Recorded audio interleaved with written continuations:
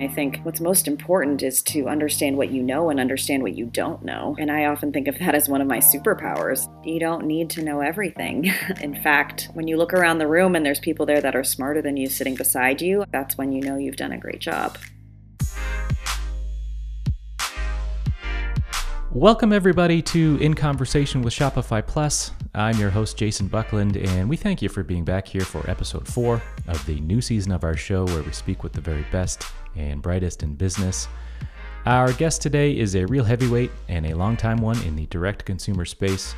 Ariel Kaye is the founder and CEO of Parachute. I know you have seen this company's products. They are the linens and bed sheets of Instagram's dreams. They've become a tremendously popular brand online and especially so on social media.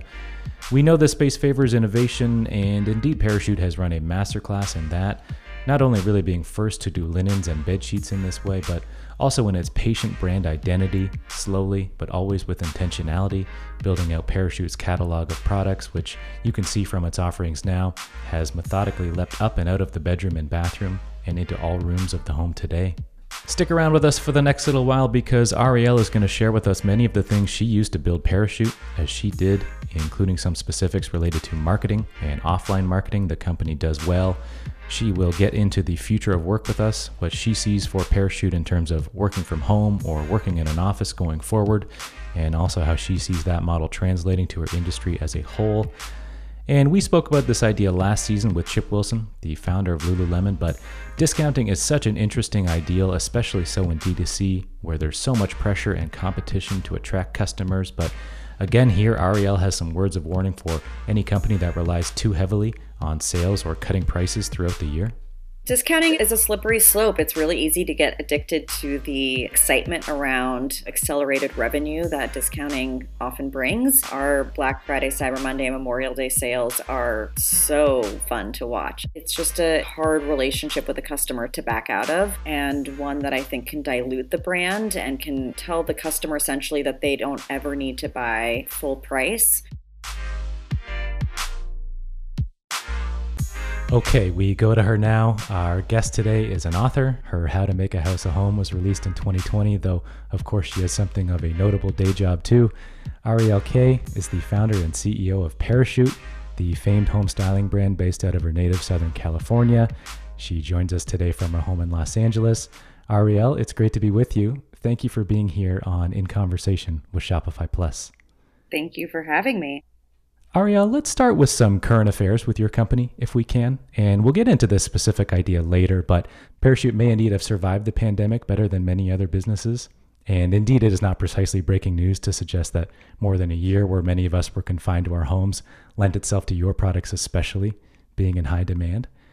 But we are getting back out now, and Parachute stores are humming along. The majority of your business is done online, but you have 12 stores now across the U.S., including 2 very new ones in Seattle and Scottsdale, Arizona, suggesting a renewed and very intentional commitment to retail.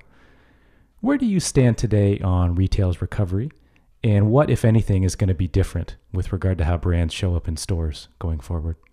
I am super excited about retail as a strategy moving forward. I've always been bullish on retail, specifically for our brand. I can speak to the experience that a customer can get when they're able to touch and feel our product. It's just so special and can be really valuable for the customer as they're making their decision around our products and getting inspired and educated on the brand.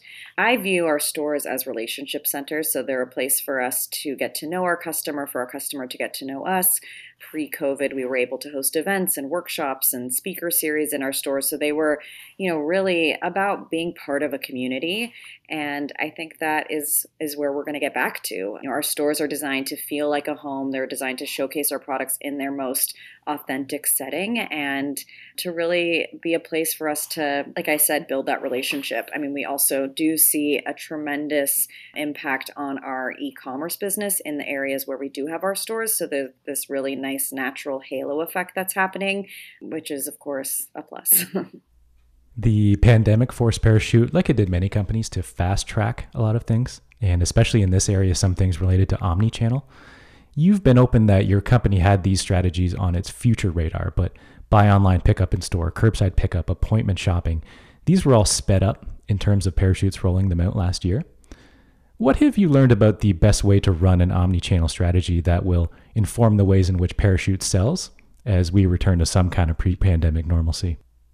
Yeah, I mean, I think the shift here really is, we went from being a brand that wants to be where our customers are, so with physical locations, and now we want to be a brand that can be how our customers shop. So I think what we're seeing is there's going to be continued change in preferences in the way that people like to shop and be out in the world. And some people are going to be more comfortable spending considerable time in the store, while others are more comfortable making their purchases and the decisions online, and then being able to benefit from the convenience and ease of something like buy online, pick up in store. So we are now thinking about, we're always putting the consumer first and trying to think about how we can create a better customer experience. And this just feels like a pretty easy way for us to be thoughtful and mindful about preferences around shopping. The last question, so directly related to the pandemic, is you'd made note that in the early months of 2020, Parachute was forced to, of course, temporarily close its stores, and other things like marketing efforts were paused as many companies tightened their belts to get through.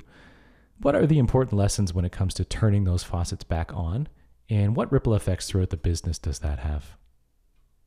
I think it's really just about being slow and steady. We very much paused a bunch of our, efforts from a media perspective and a marketing perspective, and tried to just recalibrate and then slowly reactivate and learn and be responsive. But I think it's really all about thinking about what's happening in the world, understanding what's happening, understanding how we can be most effective, and taking your time. I think we really benefited from being quick to make decisions, but also being really thoughtful in our decision making. So allowing the brand to make a decision and then pause and learn and collect data and then recalibrate and evolve, and keeping that practice and that as like a muscle and a process moving forward, I think is going to be really helpful.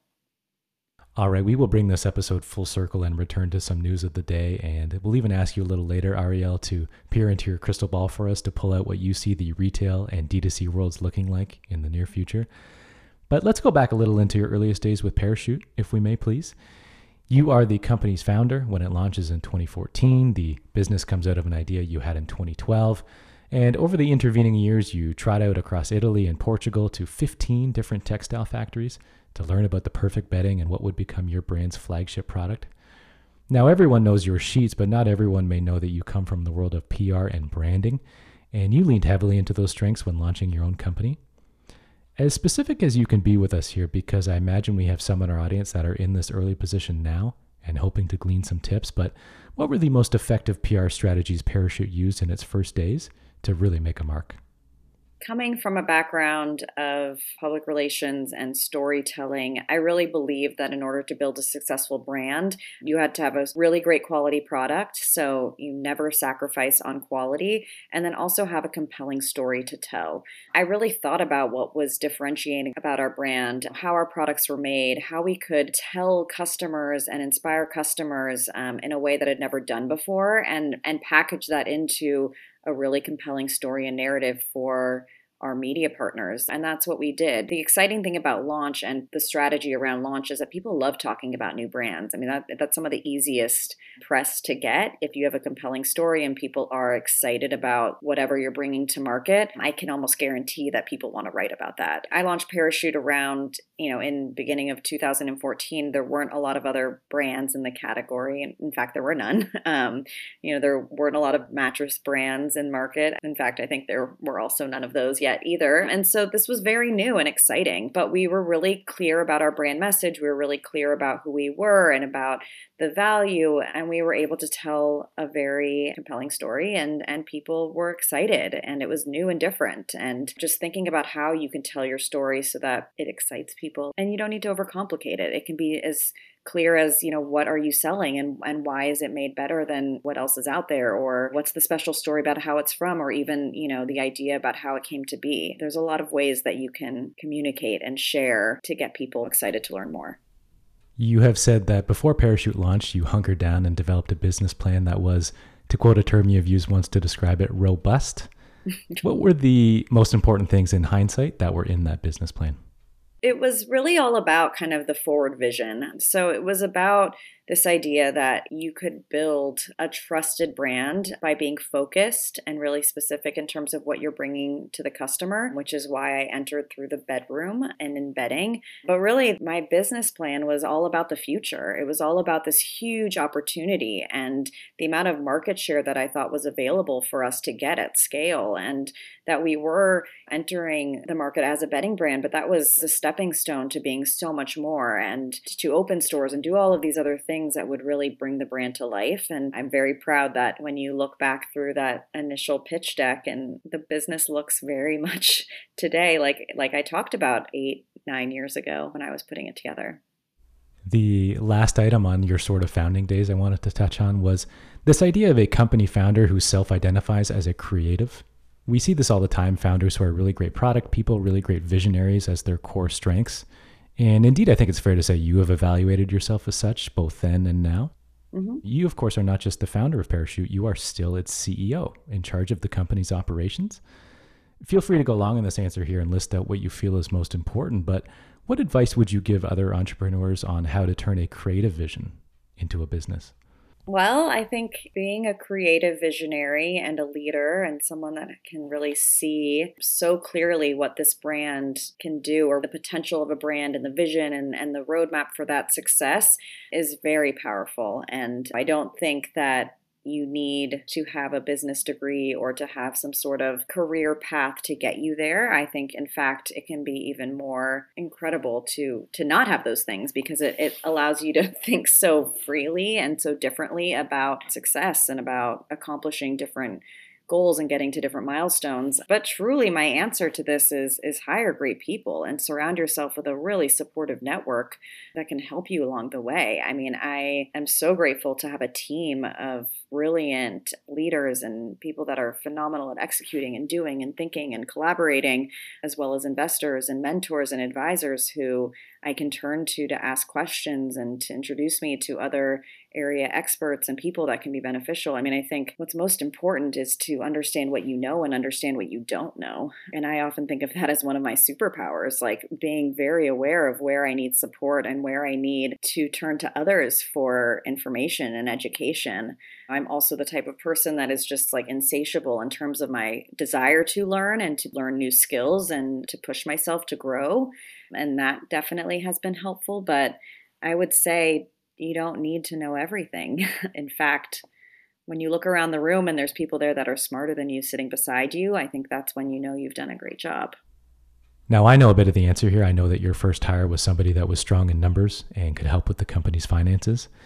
What were other key areas of hiring you thought were just as crucial to find support in for Parachute? There are a lot of things. But I would say inventory management and, thinking through kind of the inventory planning and making sure that we had the right inventory on hand was a role that was super important for us to figure out. And it took us a while to get there. And when you don't have the right inventory tools in place and leadership in place, you find yourself in situations where you don't have inventory to sell. And if you don't have inventory to sell, things can't really progress. Logistics, supply chain operations, that's certainly another area. I mean, those are skills that, you just want people that have done it before, that have navigated the challenges that often arise in those lines of the business and can quickly resolve them.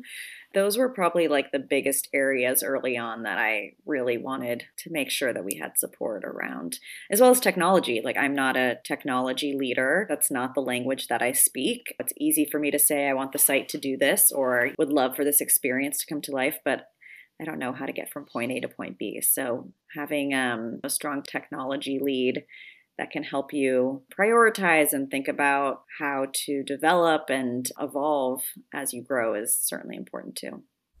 Before Parachute was something closer to a household name, you've said that there was never any consideration to not selling D2C or selling anywhere outside your own channels. You would take no shortcut to revenue or to finding an audience through Amazon or anything like that. Why not? I was and remain extremely protective of the brand experience and the customer shopping experience. When you diversify your distribution channels, you often lose sight of who the customer is that's buying those products. And I really wanted to control that experience and know that the end-to-end experience that people were having with Parachute was owned and operated by Parachute. It felt very important to me to control that experience and that narrative and all of that in the early days. And even so now, that's primarily how we run the business. I think it really depends on the product. I think it depends on your goals. I think that those channels can make a ton of sense for other brands and for other types of products. So you just brought this up because a direct-to-consumer approach is something you've guarded quite closely. And indeed, you really take that seriously in terms of you want your customer touchpoints to come from Parachute and nobody else over the course of your growth. But then suddenly a few partnerships have crept in. Some limited run collaborations, first with Madewell in 2020 when your goods became available on their site. And most notably this year, a much more prominent partnership with Crate and Barrel, which now sells items of yours like sheets and robes and towels. What are the things that absolutely have to be present for a company like Parachute, which takes D2C and its inherent values very seriously, to effectively run what amounts to actually something close to a wholesale campaign? Sure. So Madewell was more of a collaboration. We together created a capsule of products that sort of showcased what we were known for at Parachute, including bedding and what they are really good at with apparel and pajamas and things like that. And so we merged kind of our two expertise in our style and aesthetic to create this capsule that was sold both at Parachute and Madewell. Crate and Barrel is more similar to a wholesale experience in that we created a kind of a shop-in-shop destination within the Crate and Barrel environments, but we also created these very special exclusive colorways for their customer. Both were really successful and made a ton of sense. They were an opportunity for us to reach a larger audience and to connect with customers that maybe hadn't learned about the brand. COVID had sort of changed the strategy because of the implications and the impact on retail, but they were also an opportunity for us to be in retail stores at scale. Both collaborations were really fun. We loved working with their teams and they were very successful for both brands. And so I think I've also caveated my, no wholesale, whatever, with a never say never moment. And these were opportunities that I was and I'm so proud of and really excited about. And so we'll see what happens in the future. But, they were very specific. We were still able to really allow our customer and their customer to learn about Parachute in a very Parachute way, which was unique to other types of wholesale relationships that we had explored in the past. Another thing that relates to how your brand shows up in the market is discounting. And you have spoken publicly about this before, Ariel, and I think this is something you feel somewhat strongly about.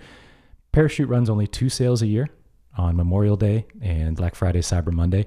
And this is very intentional. You don't want to get into the business of lowering your prices just to move inventory. How, in your opinion, should D2C brands approach discounting and all the attraction and all the peril that might come along with it? Discounting is a slippery slope. It's really easy to get addicted to the excitement around accelerated revenue that discounting often brings. Our Black Friday, Cyber Monday, and Memorial Day sales are so fun to watch. I mean, they are very successful moments for our brand. But really, we do believe in limiting the amount of discounting that's happening because it's a hard relationship with the customer to back out of, and one that I think can dilute the brand and can tell the customer essentially that they don't ever need to buy full price. And one of the value propositions as a D2C business is that you aren't inflating your costs because of the wholesale margin and different other retail costs that are associated with being in traditional bigger box retailers when you're a brand. So our prices, we feel, are very fair, and we are really proud of our strategy here, and it's not something that will ever change. We will remain a limited discount brand. Our products are very core, so they're not seasonal products. They are designed for all seasons. We do introduce limited kind of more fashion styles in different seasons, but most of our products were not on the same kind of calendar that other brands are, where there's newness coming constantly and they have to move through inventory so quickly. So our strategy around buying inventory allows us to also hold inventory in a different way.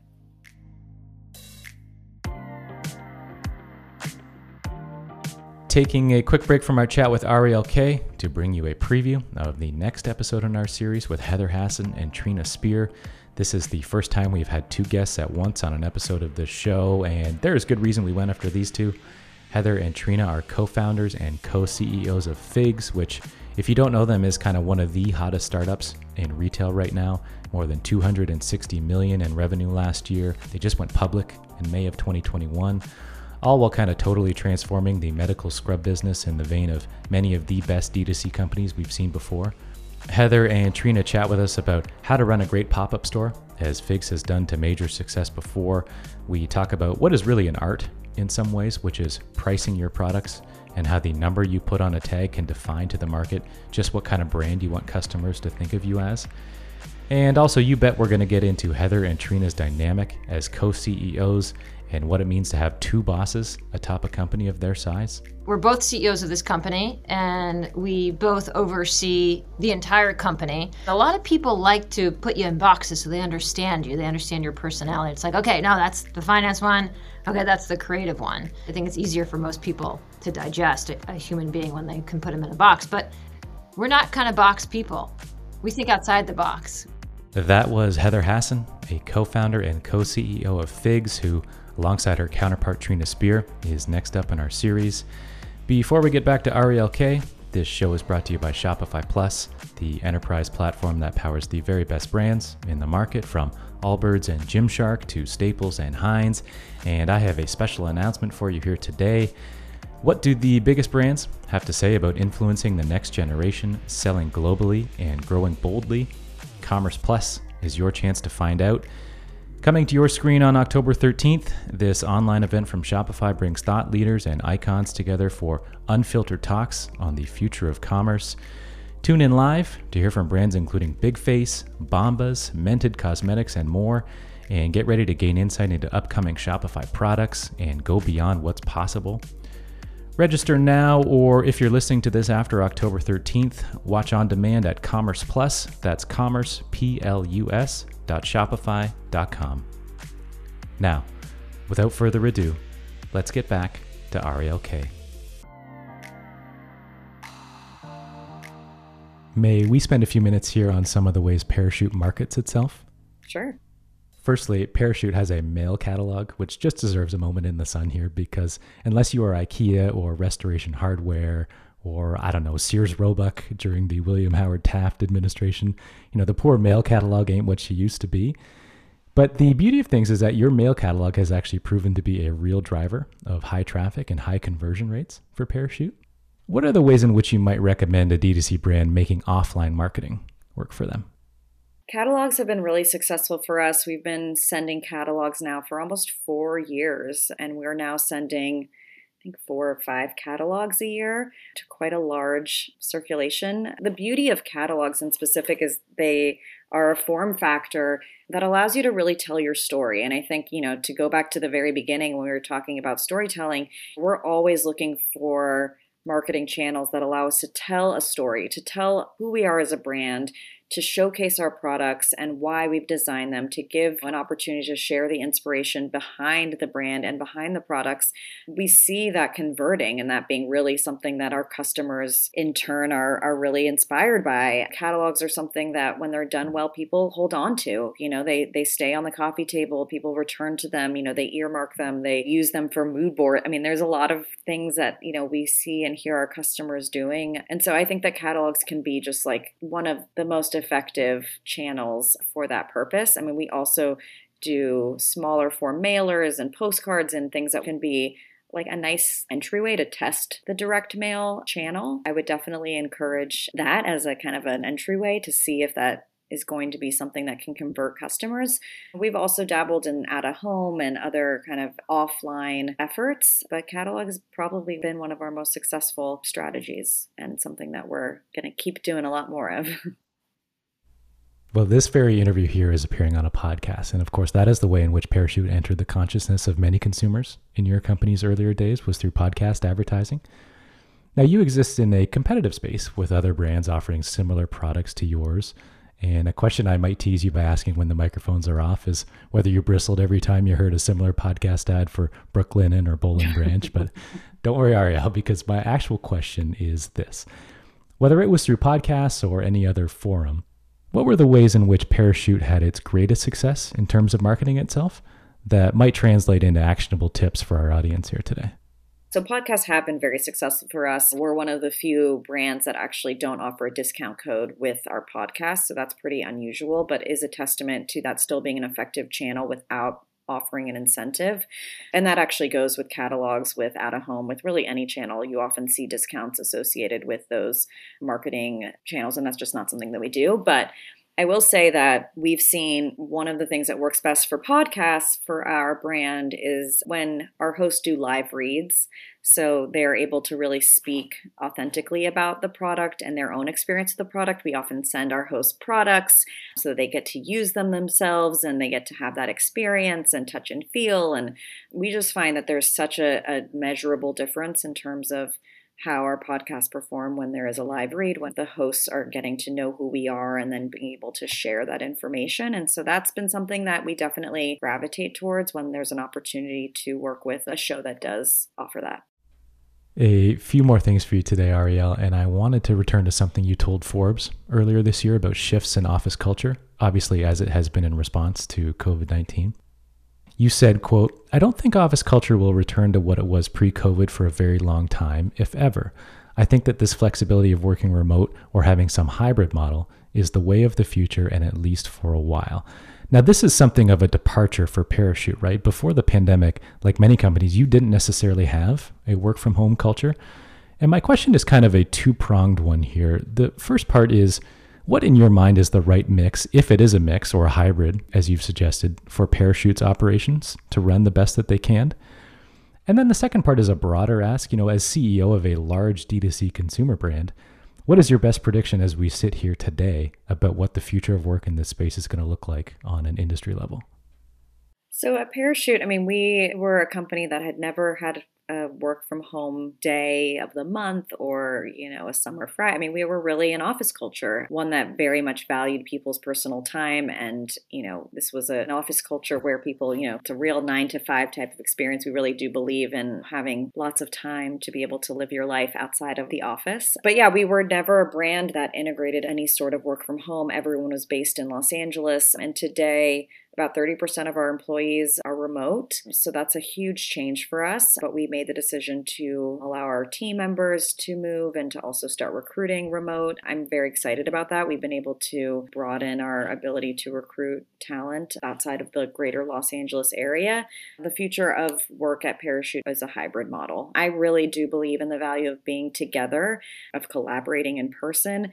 I think there's a lot of mentorship opportunities that can happen in person, where you learn from listening and from observing other people, where you're able to have water cooler chats that are just very natural when you're in an office environment. And so my hope for the future of work for us is that we're able to move back into some sort of hybrid, a few days a week in the office, a few days a week remote, a few times a year, where teams or departments are able to get together, to collaborate, to work together, to hang out and have fun. And so we'll see. I think that we're going to see a similar structure in many companies and many organizations across the country. I think that hybrid is going to be what feels best for most organizations. A lot of people really feel that they were able to be more productive while working from home and not having to commute and not being distracted by commuting. And I think that allowing that flexibility will make people feel supported and make people feel like they're able to kind of get the benefit of what they've experienced over the past year and a half. And I think that's also a big part of it, is that this wasn't just like a 30-day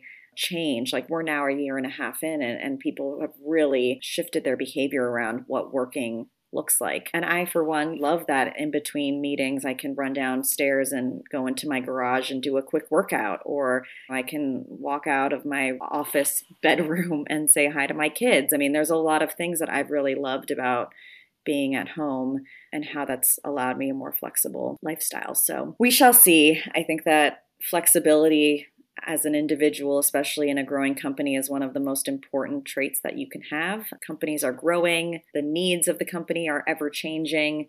And so I would just encourage people to remain flexible and understanding that whatever's happening tomorrow might look very different in a month, in a year, in 3 years. So we'll see how it goes. Another forward-looking item, if we could, is relative to shipping and logistics. We touched on this a bit earlier, but you've been open that Parachute probably survived the pandemic better than most as it concerns supply chain and being able to meet demand. You might have had a few weeks of factory closures early in 2020 or whatever it might have been, but largely you got by okay. But of course, many companies in your space did not, and they were either left with either way too much inventory they couldn't get rid of, or what seemed to be more common was everything was on back order, which made for a lousy customer experience. Now, forecasting supply chain is obviously a tremendously difficult thing to do right in the best of times. Whether you are a large business or a small business, it is hard, but I'll focus this back on the D2C space that you inhabit for my question here. What do you think may change, if anything, about how companies like yours may approach shipping and logistics going forward?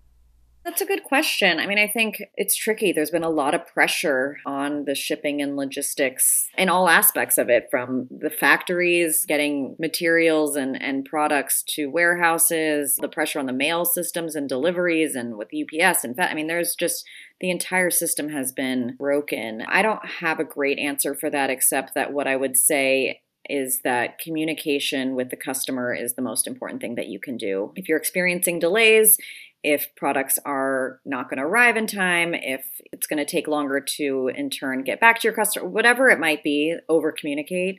I think that people just want to know what's going on. And so that would be, I guess, my piece of advice around what the future looks like. I also think that we are thinking about things like making our stores mini distribution centers where we have the room to just help support our distribution centers. I mean, I think multi-warehousing is something that brands will look into so that they're able to be closer to their customers at the highest level, I think. When things get tricky, just over-communicate. I will wrap up here, Ariel, after just 2 short questions about Parachute and the direction it's heading. You began, of course, with signature bed sheets and linens, but it is clear to see the ambition of your brand right in its catalog today. You now offer a mattress, even a bed frame, and your product offerings are getting bigger, bolder, and most notably, they are stretching out of simply the bedroom and bathroom and into the rest of the home. What are your thoughts on what the right pace is for brands to extend their product offerings without A, moving too soon before your core goods are first established in the market, and B, missing the connection for the customer, not giving enough space so that your shoppers can fully get behind and connect the dots about the natural extension of the brand? Our brand has extended what I felt was very naturally into many rooms within the home. It's easy to kind of start in the bedroom and say, oh yeah, it's an obvious next step to go into the bathroom. It's an obvious next step to go into a nursery. It's an obvious next step to go into a kitchen. But we have made these decisions with a lot of listening to our customers and asking for advice and taking cues from our customers who make requests and want to see different products. To even back up a bit, what I would say is, establish trust with your customers with a core product first, which is what I really did with the bedroom. I built this loyal customer base by improving people's sleep experience, which is a really, really incredible and valuable proposition and just experience for the customer. So much so that when we introduced towels, people were like, well, if they're anything as like my sheets, I'm in, and so on and so forth. So we really think about having a clear point of view, having a solid product assortment that no matter where people now enter, it all sort of makes sense. And the products are designed to be versatile, mix and match, and make sense from room to room. But really that natural expansion, I think you can look to your customers for guidance there, like learning to see what they want more of. We look at our search terms on our website to see what people are searching for. Our store associates and our customer experience and stylists are always getting so much feedback, which then goes directly to our product and merchandising teams. And, we're able to aggregate that information and help us make design choices, which is really fun. It feels like we're just in this constant conversation with our customer and allows them to also feel like they're being listened to, which is a really special experience. My last one, and this is a direct follow-up to what we've just been talking about. From the start, Ariel, you were clear not to call Parachute a bedding brand, but a home lifestyle brand. And in that distinction is the latitude that Parachute can and would grow to all corners of the home. What's closer to the truth between these two statements about your company's future? Parachute is close today to its ideal product catalog, or Parachute's sweet spot will eventually feature much larger items like sofas, sets of chairs, maybe even dining tables too? I don't know that I can answer that question. I'll leave it at that. You'll have to wait and see. All right, even though she will not share the future with us, I want to thank our guest. Ariel Kaye is the founder and CEO of Parachute. You know her company sheets, towels, and home products at parachutehome.com. She has been a good sport to spend time with us today. Thank you, Ariel, for being here on In Conversation with Shopify Plus. Thank you for having me. I really enjoyed talking to you. All right, thanks again to Ariel Kaye, and thank you again for listening. If you like what you heard today, stay tuned for our next episode, which features not one, but two guests, a first for our show here. I am joined by both Heather Hassan and Trina Spear, the co-founders and co-CEOs of Figs, which is really as a company having a moment right now. They just went public. They are really at darling levels today in terms of the brightest and shiniest D2C brands out there. So please come back and join us to hear a really fun dynamic and how Heather and Trina play off one another. To find more of our interviews with Tim Brown, the co-founder and co-CEO of Allbirds, Seth Godin, the famous marketer and best-selling author, and Dylan Lauren, the daughter of Ralph Lauren and the founder and CEO of the Dylan's Candy Bar Empire, visit us online at inconversation.shopifyplus.com.